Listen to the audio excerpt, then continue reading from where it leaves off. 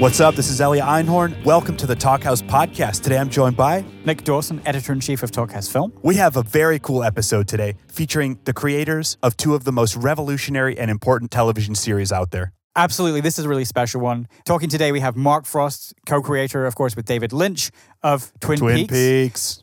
And Twin Peaks The Return, which is the TV event of this year. And then Sam Esmail, the guy behind Mr. Robot. Nailed it. I really loved listening to these two guys talk. They're just so perfectly in sync with one another. They are also huge fans of each other's work. They really are. And Sam Esmail grew up watching Twin Peaks. That was the show that informed who he became as a storyteller and sort of really made him want to tell stories in the first place. And for Mark Frost, Mr. Robot is sort of the TV show of the moment that he really loves and is excited about. Yeah, it's so cool to hear the guys take such deep dives into the origins of each of their shows. I feel like the quote that really defines what this episode comes partway through from Frost, where he says, "We have a chance to do something truly against the grain. Let's break down the doors of what you think you can do." Yeah, these guys have not accepted the limitations of TV. They have pushed the boundaries. They have done amazing things, and I just love listening to them talk about their process. It's really fascinating to hear Mark Frost talk about, the unique circumstances under which that show was made. Right, and as he says it, the, quote, draconian level of secrecy around the project. I mean, Nick, you and I work with actors and musicians who are on that show all the time, and we had no hints. And then also the level of freedom that Showtime gave them to make the show in whichever way they wanted. Which is incredible. So yeah, whether you know Twin Peaks inside out or you're relatively new to the show, whether you're a Mr. Robot nut or whether you've never even seen it. Heaven forfend, this is for you. So enjoy. Should we roll it? Let's roll it. Well, Sam, it's really nice to meet you. Nice meeting you. I'm a huge fan. And likewise. And this is really fun. It's great to do this together. Wanted to talk to you about this because Twin Peaks The Return is the best show on TV right now, in my opinion. But I know it had like a kind of a weird story coming back to the screen. Love to know how that happened. Well, I can take you back to how it began. Okay. Obviously, the curtain falls for a good 20 years before we pick it up again. And I approached David in 2012, August of 2012.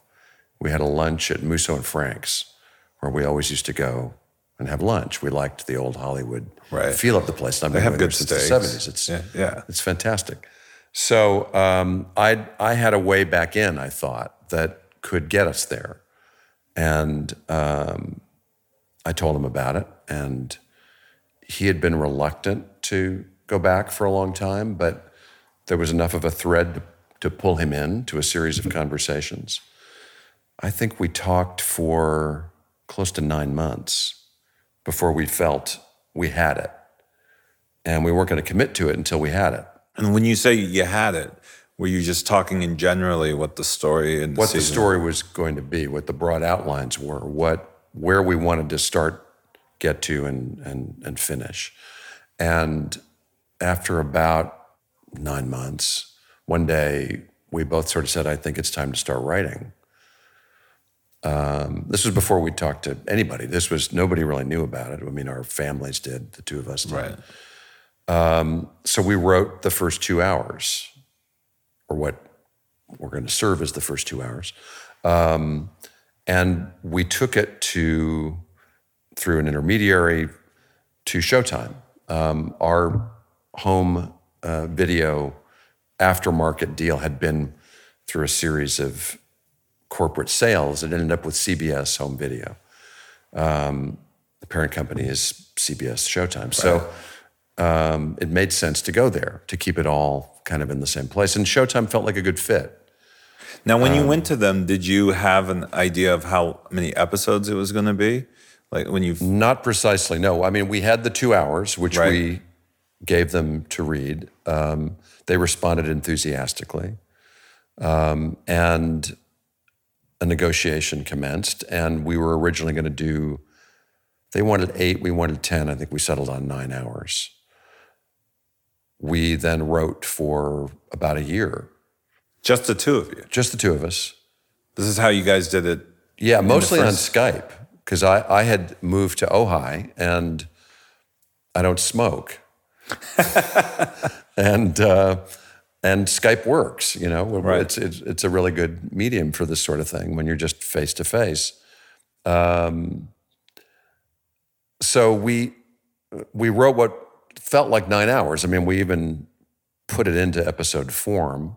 When you say that, you mean you didn't actually write it the way that traditionally TV, it's like, you know. Well, we a did the script first per time episode. through. We said, let's give ourselves, you know, for lack of a better term, let's give ourselves chapter headings. Right. So we know that chapter's ended. Whether that corresponds to an actual hour of TV, Right. we didn't really give much thought to. And then by the end of it, David felt, let's take those out and make one script. It was 450 pages. And he hand delivered it, I think, to David Nevins, the CEO of Showtime, in a 3-ring binder the size of a, well. And there were no cliche. breaks, no chapter Nothing, titles, no, none just, of this. It was a just 450 page pages. film script, the size of the Manhattan phone book. And they said, okay, let's do this. How many hours do you think this is? And then that led to discussions of David's pace is a little bit longer per page Right. than the traditional. He said, you know, I don't know. There might be 2 seasons here for all I know.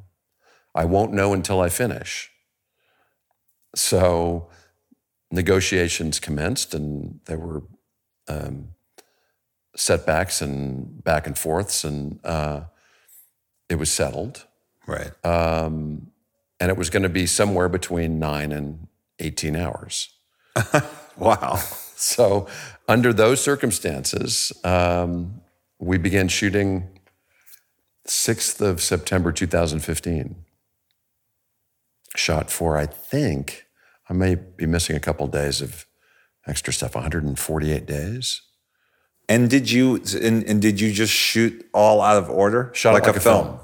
Shot out of location. That's kind of what we do on I got Mr. that Robot. feeling from watching the show, that we went up to our original locations in Washington in the Snoqualmie Valley. Right. And we spent about 6 weeks there, I think, shooting out all the original places that we'd used. And that was kind of amazing because most of us hadn't been back really since we'd done the pilot in 89, 90. So that had some magic to it. And then we came and did the rest in and around LA. We imposed a draconian system of secrecy on the whole proceeding. And was that important to you or David or both? It was both. We felt we have a similar feeling about leaks, spoilers, whatever that category of ideas is. It loses its value if you tell people what it's going to be. Right. You know, let them experience it for the first time and then let them decide what they think it is. Right. So Showtime saw the complete script. Kyle saw the complete script. And that was it. Everybody else got sides in the cast. Everybody signed NDAs. There were no phones allowed on set.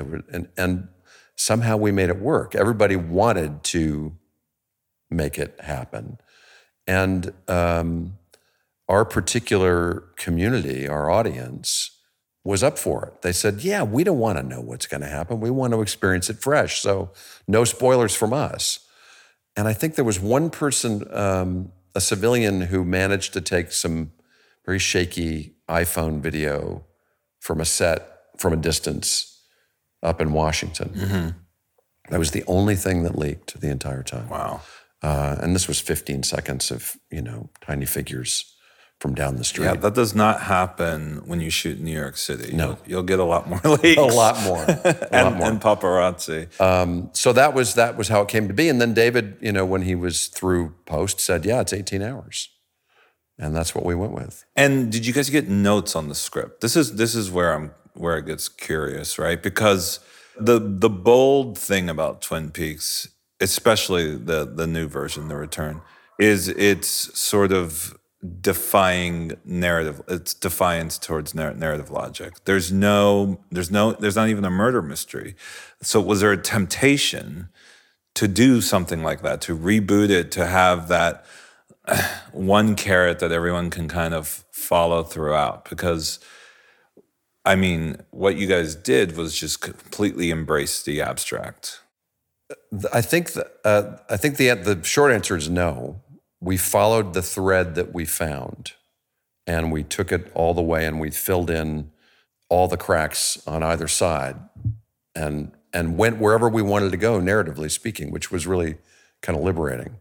And it became, I mean, if there's a through line to it, it's Homeric. It's the Odyssey. It's a character going home. Right. That's why The Return, I think, became the subtitle that Showtime felt worked in a couple of ways. It's Cooper's journey, largely. Right. And that's what we went with. And I think we both felt, number one, we had to raise the bar from the first time around. This was not going to be, a Dallas reunion 25 years ago. It was going to be whatever it was going to be. It was going to be an 18-hour art house movie. Right. And it was going to go wherever it wanted to go. And we were going to, if you're on the highway and you see something interesting, there's like the world's largest totem pole is 5 miles up the road, you're going to take the turn and go up and look at it. Right. That's what we decided. And it had a kind of a road picture feel to it in some ways. Yeah, it did. There were journeys built in. And lots of tributaries. Yes, yeah. Exactly. Like Jerry Horn, Right. Jerry needed a through line, so we decided he'll get lost in the woods for the entire time. And he'll end up naked in a bar in Montana, that you just find out about in a phone call at the end. But so there were things like that we felt, let's just throw away the rule book and proceed. It was a once-in-a-lifetime opportunity, and David, he's adamant about doing things his own way, and he did. He did. What are you doing another season? We don't know yet. You don't know. Yeah. Is it going to be the same thing where if it comes to you, it comes to you? If not, I think there has to be a compelling reason to do it. So you didn't do this season thinking, and then there will be another story after this necessarily. No, not necessarily. But we never say never. We didn't know the last time either. Right. There was clearly more unfinished business the last time. Right. We were left mid-narrative. Right. There. So at the very least, we wanted to feel some sense of completion. And in the meantime, we had this 25-year gap, which becomes its own sort of poignant thematic concern of the passage of time and mortality and how people change over time. And when you say that was, you approached David and you had that way in. Yeah. Was it a thematic thing, or was it Cooper's kind of the good Cooper, evil Cooper thing? What was that thing? Well, we had that was there from where we left it. Yeah, the second season. The split, the doppelganger, was set up. So it was kind of a hanging curveball.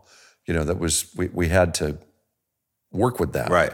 And but then that just then became the conveyance, the motor that allowed us to pull all these and attach all these other cars right onto the engine. And so it became a sort of portmanteau narrative where we could fill it with a lot of life from all sorts of different directions. Old cast, new locations. It wasn't just going to be a return to a small town in the Pacific Northwest. I mean, you didn't even really return Cooper until the very end. Until the very end. Yeah. Which I know frustrated a lot of people, but I loved Kyle's performance. I did too. I thought it was hysterical. Yeah. And I thought it was great that you sort of didn't give us what we expected in any way, shape, or form. Was that going through your mind? I think, yes, but not perversely so. I mean, Right. not as an object and an end in itself. Right. It was, let's just go where our imaginations take us and see where we end up. And I know by the time we'd finished writing, we felt we'd reached a sense of completion about the narrative as it evolved.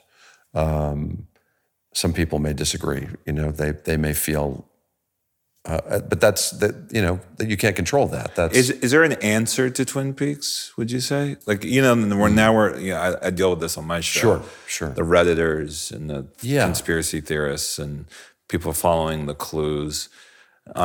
Is there an answer to the show? Are they trying to hunt for something that is there? The show is not a treasure hunt.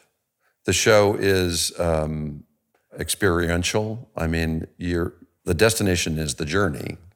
The fun of it is going on the ride and seeing where it takes you emotionally, mentally, psychically. Is that what drove you when you were writing it, when you guys were creating it? I think so, yeah. Were you thinking of, well, no, this has to add up to this in a logical, plot sense, or were you just sort of ignoring that? No, there was a fair amount of that. It had to have an internal logic that held up to scrutiny, and it had to at least make sense to us, if to nobody else. So yeah, that was probably the hardest spade work that we did was, and I can remember at times being stuck on things for almost weeks where we had to sort out exactly what was going on. And that, you've got to, that's the spine. Yeah. That's it. That's the whole thing. Right. If you don't have that, you don't really have much. But is it meant for it to be clear to the audience? Is it meant, like, if the audience didn't get it, or do you feel like you failed in that respect, or is it meant to be open? I think it's meant to be left to the audience's interpretation. I mean, for me, as an audience member, the things that always moved me the most, we were going to talk about it, earlier influences. And I was going to go back to the summer of 1968. I was 14, working as a young intern at the Guthrie Theater in Minneapolis, where I was about to start high school. And two things happened that I think propelled me into this way of life, this telling stories. The Prisoner had its first run on American television in the summer of 1968 on CBS. Remember that? Well, you've seen it subsequently. Yeah. And 2001 came out. Oh, wow. And those two things imploded my mind, because everything I thought I knew about narrative and storytelling up to that point was blown to smithereens. I came home from watching 2001, and I wrote, I think it was a 15-page letter to Kubrick, because I wanted answers. I wanted to know. Right. I had to know. He never responded. I did mail it. And similarly with The Prisoner, that last episode of The Prisoner is, it's an acid trip. It takes you places that nothing that had ever aired on American television, as far as I'm aware, had ever even approximated. Both of them literally blew the top of my head off and changed my perceptions about what storytelling could be. And I think my course was kind of set by those two events. So I'm sure you would agree with this, knowing your work, that the audience gets to have their own opinion. Right. We can't control it. Right. It's up to them how they respond. But I also 2001 was also very defining for me in terms of storytelling. Yeah. But what's interesting is how not having all the answers is actually more liberating as an audience member. From TV shows, movies, it's the abstraction that actually engages me on a much deeper level than, imagine watching something and everything is spelled out for you, and you know exactly what everyone is doing, what their motivations are, and everything is as clear as crystal. that is not an experience That's inert. I enjoy. That's like buying furniture. That's product. You know what I mean? Exactly. It's like It's Murder, She Wrote. Exactly. You know? It's flat, and it's the most popular form of it, I guess. I don't know, but it seems to be incredibly successful, especially in TV. Because that procedural thing. Sure. I know exactly what I'm going to get every week with some variations, but even the variations are very spelled out and very clear. I've struggled. I've struggled. What is it about?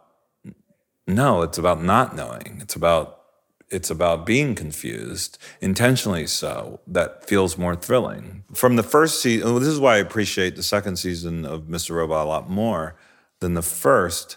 But I think why it was at the same time very polarizing is that in the second season, I felt that me and the writers and the crew and the DP and the production designer and costume designer, we just took a lot of liberties and freed ourselves from being strict to narrative logic and clarity, and decided to really lean into expression and character and abstraction. And there was just something more electric in the making of it. And even when I watch it back, that the first season didn't have, because I felt things were a little more spelled out. And that's what was thrilling about it. I mean, the first season was fantastically well done. And I had read somewhere that you had mapped out all three of the first three seasons going in for your very first. I had mapped out basically the entire thing because it was initially going to be a movie. Right.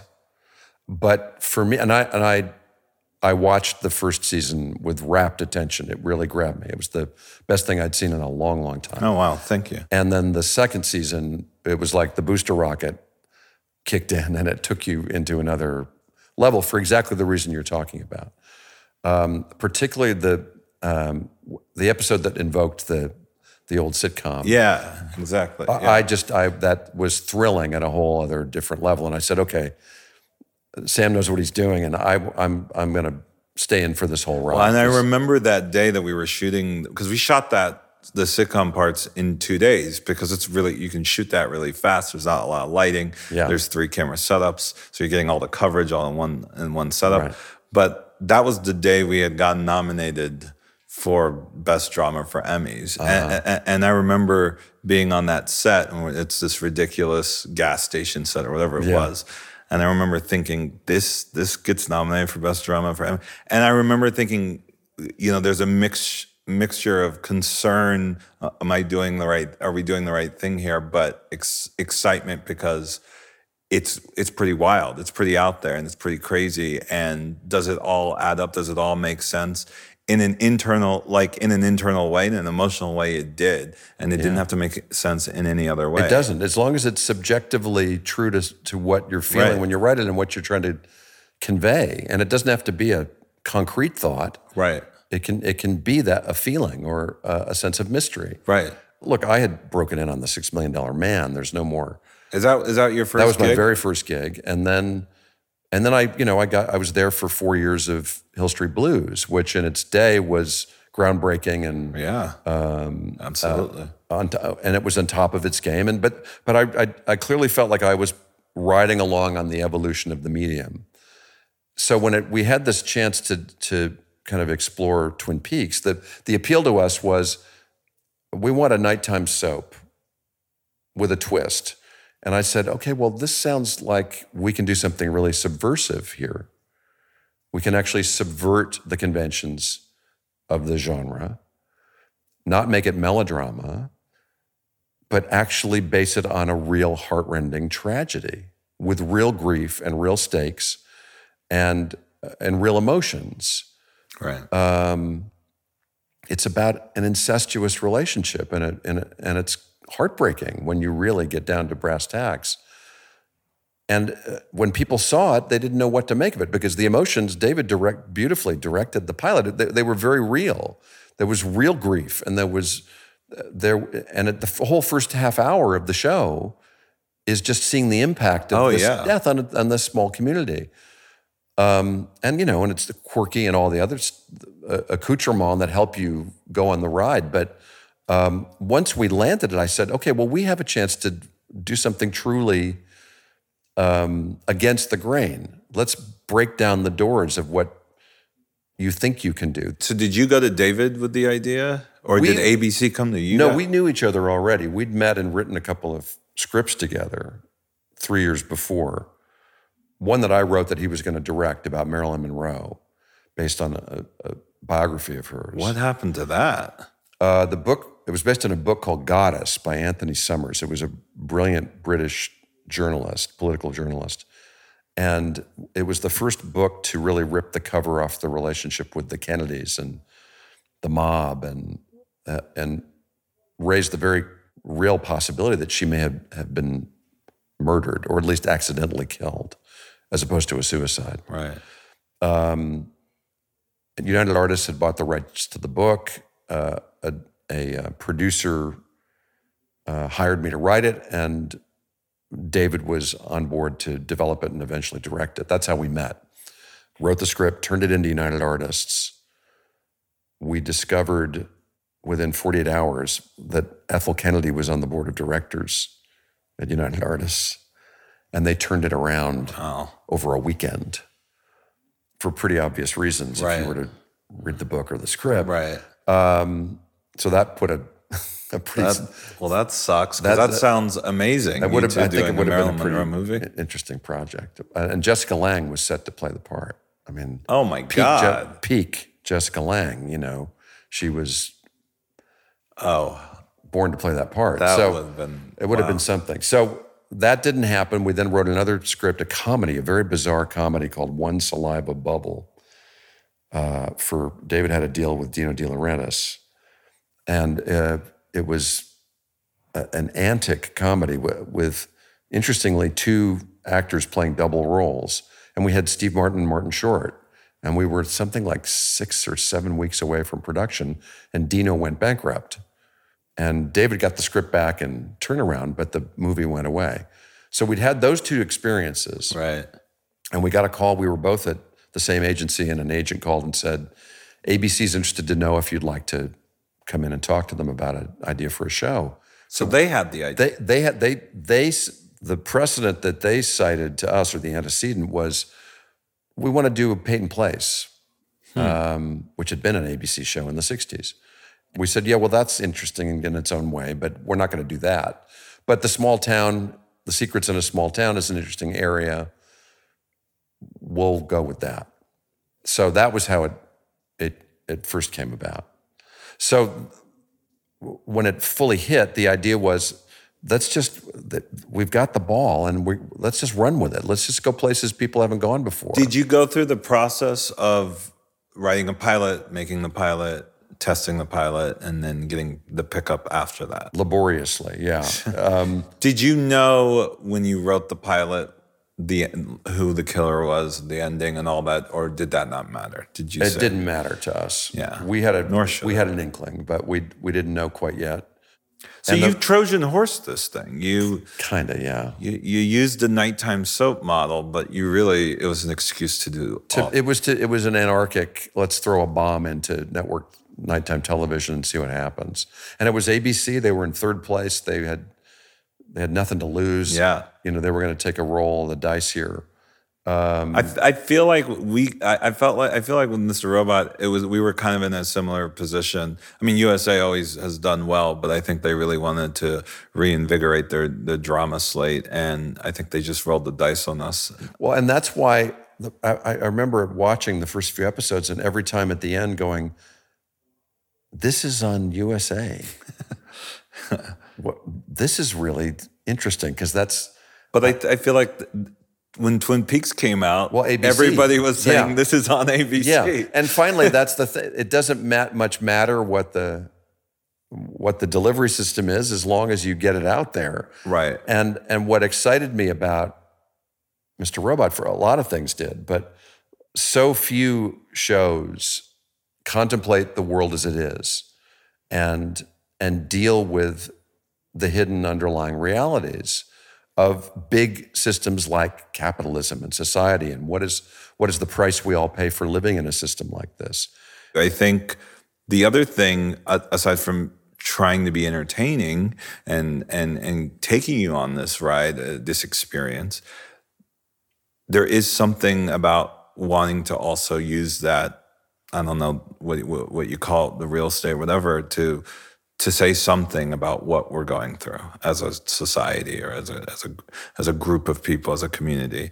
And I have to talk to you about this episode, the episode 8, which is of The Return. Yeah. Because it hit me like a ton of bricks, and it's not even really set present day, right? It's mostly Mostly in the past. in the past, but it's about today in this really resonant way. Did you know when you made that episode what you guys did you guys know what you were doing? Did you guys know it was going to have this reaction? Because I think it's Sure. I think it's pretty well known now that it was a groundbreaking hour of television. Well, the idea came out of the feeling that the larger issues of what was going on in this world that we had created needed something like an origin story. It needed not explanation, but illumination. We had to go back to the scene of the crime, the original scene of the crime that had perhaps engendered all that followed. And I remember I originally wanted to call the show Twin Peaks : and I'm going to forget the phrase in Spanish, but there's a section near Alamogordo that they call Dead Man's Passage. That's a section of desert where people just simply, if they entered in there, they weren't going to make it. That to me was pretty central to what we were going to do. And there are a lot of original sins if you look at American history, but the most modern and the most devastating is obviously the atomic bomb and the fact that we developed it. We were knock wood, we're still the only country that's ever dropped one on other human beings. And it felt like that might have been an entry point for something. And, and we'd been playing all along with this mythological notion of other dimensions and other realms, and our version of, a realm of the gods or the demigods, or a play of good and evil on another plane, that this felt like the organizing incident. And so it was very carefully scripted. The description of the entry into the cloud, was probably 2 paragraphs. And I think I remember David saying something like, I think this part's going to be about half an hour.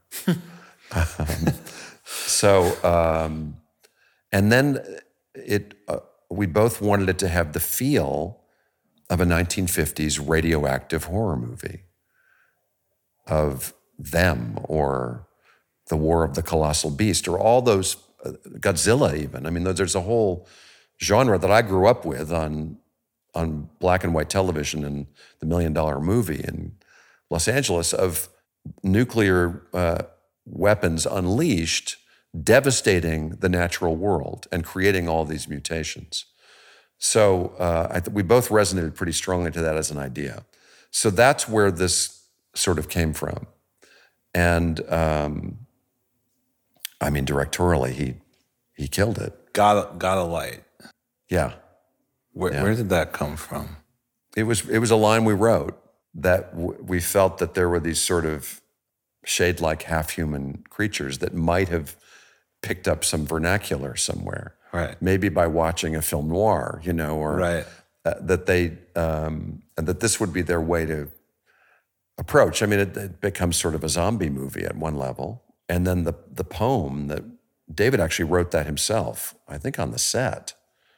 That the guy, we originally in the script, I think, had him speaking a kind of mechanical language. On the radio. This is the water and this is the well. Right. And it really hits, and the guy delivered it beautifully. So that's where all that kind of took off from. So in this realm of mysteries with ambiguity and no answers, and or some answers but not all the answers, or how do you So how did you guys? What was the compass like? What was the litmus test? Did you give out scripts? Oh, yeah, I guess you didn't give out any scripts. So you never looked for notes or on the cuts or anything like that. It was just you and David. And it was David on the cuts. I mean, he said, I want to have final cut on this. I said, go for it, man. And he didn't show. So there was no like, let me see if people are getting the things that I want them to get.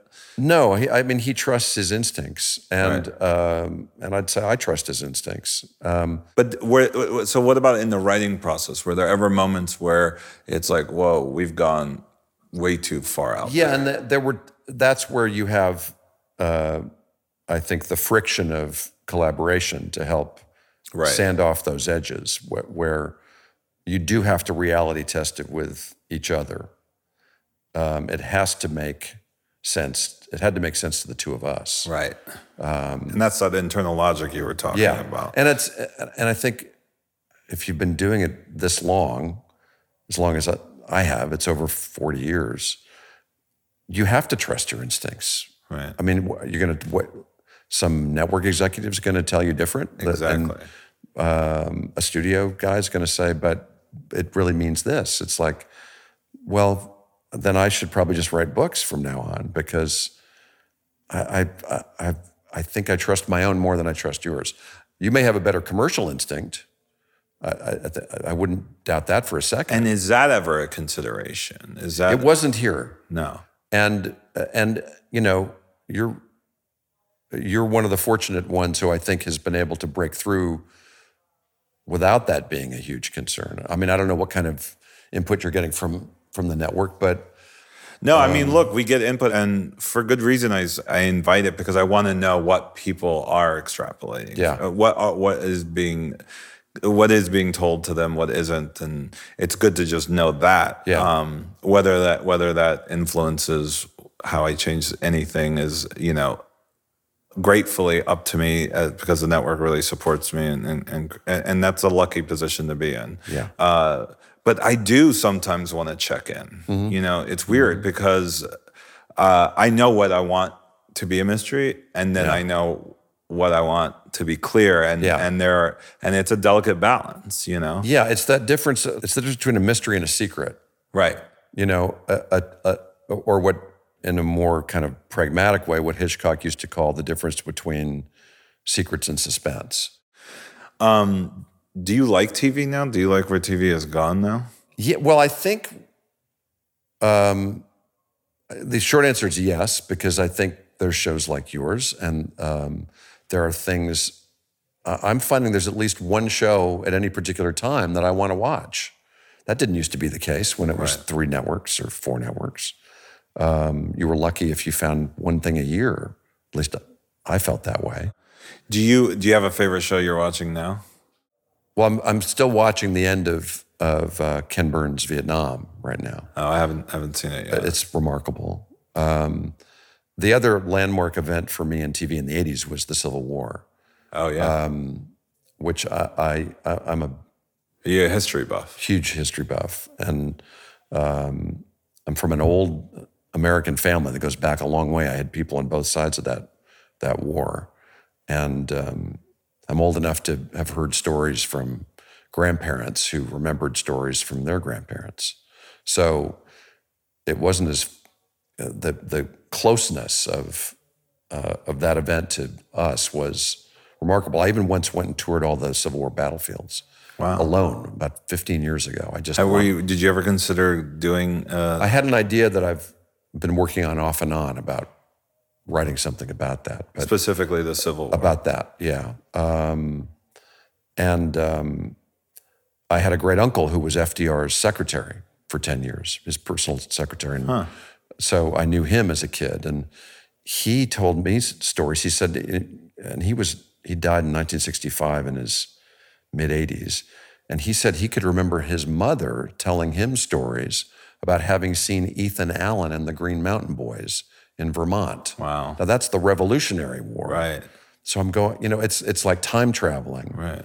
And that's what kind of makes history come alive. So that being, now that I know that that's a particular interest of yours, was that part of the inspiration for Twin Peaks at all? Is there anything about that?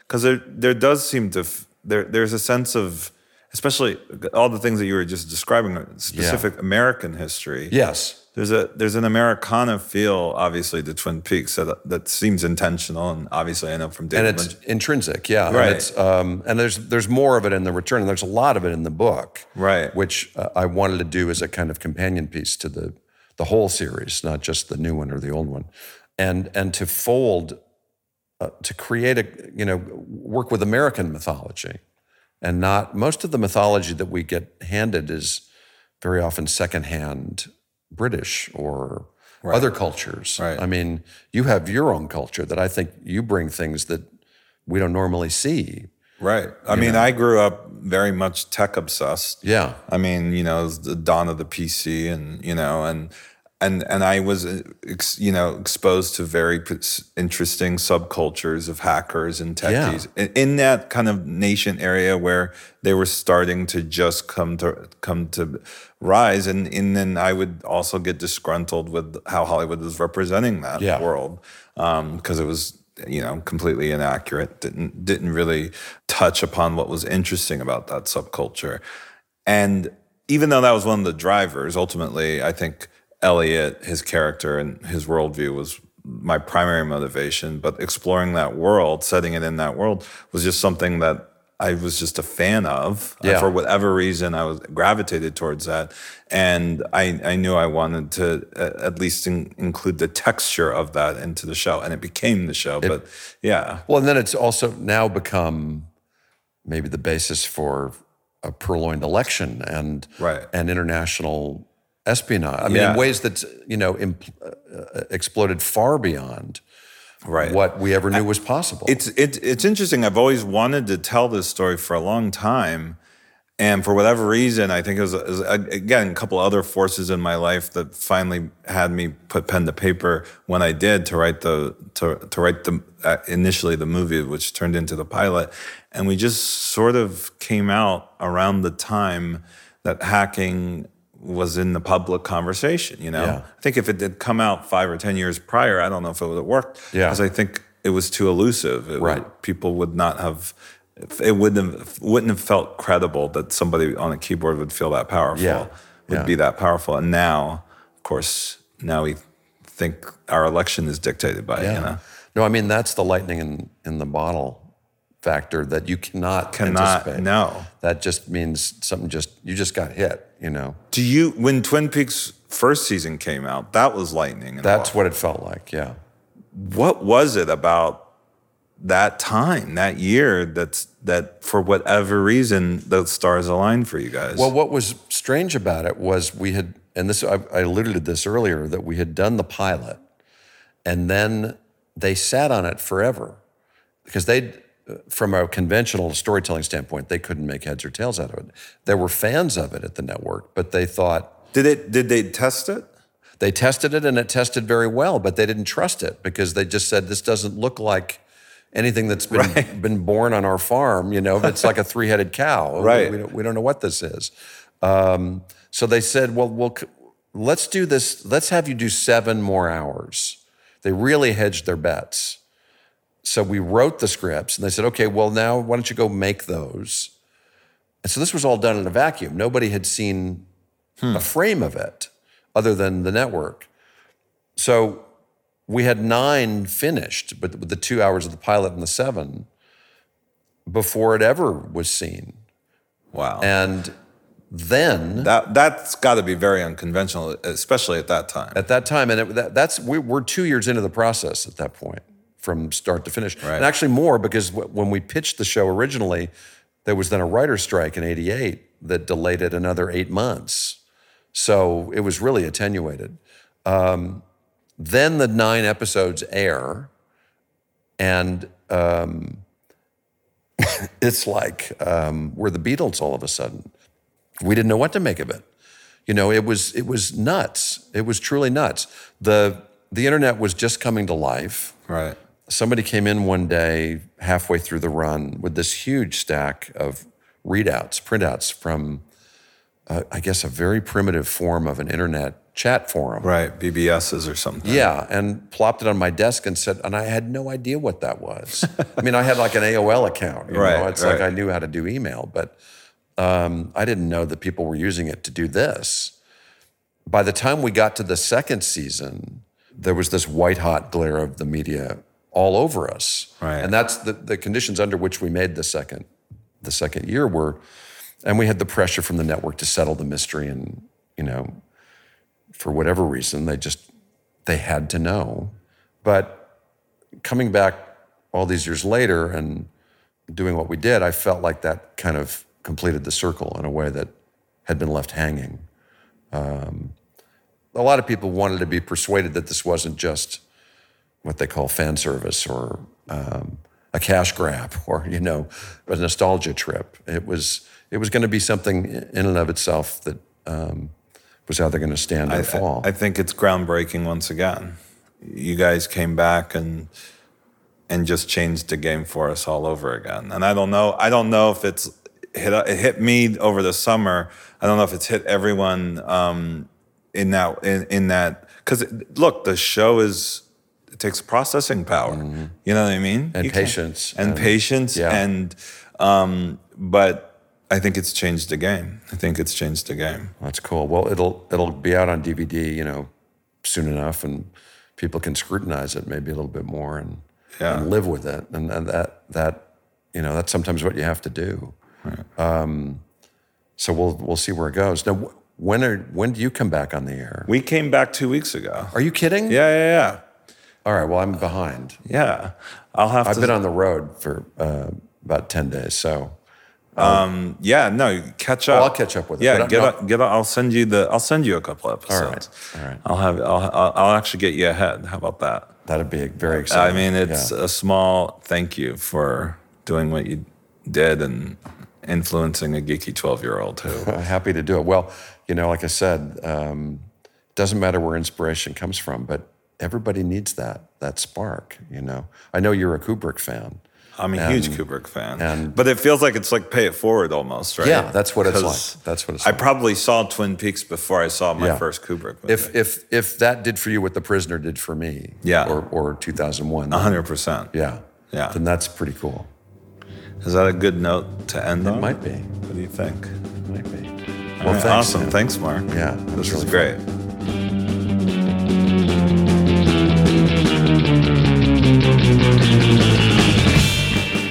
A good note for us to end on, Nick, is to send everyone to talkhouse.com for some fantastic pieces about Twin Peaks. We have Krista Bell, David Lynch's muse, writing about all things Twin Peaks and David Lynch related. I love that one. And Bria Grant and Matthew Wilder also sharing their unique takes on the show. Listeners, if you enjoyed today's episode, head over to iTunes and Stitcher and subscribe. While you're there, rate and review. Every time you do, it helps someone else find the podcast. Also, go find us on Instagram, Twitter, Facebook, or YouTube, where we have full video episodes of the podcast recorded live at the Sonos store here in New York. Well worth checking out. Thank you today to Gideon Brower for recording this conversation in LA. And to Mark Yoshizumi for co-producing. I'm Nick Dawson. I'm Ellie Einhorn. We'll see you next week. Till then.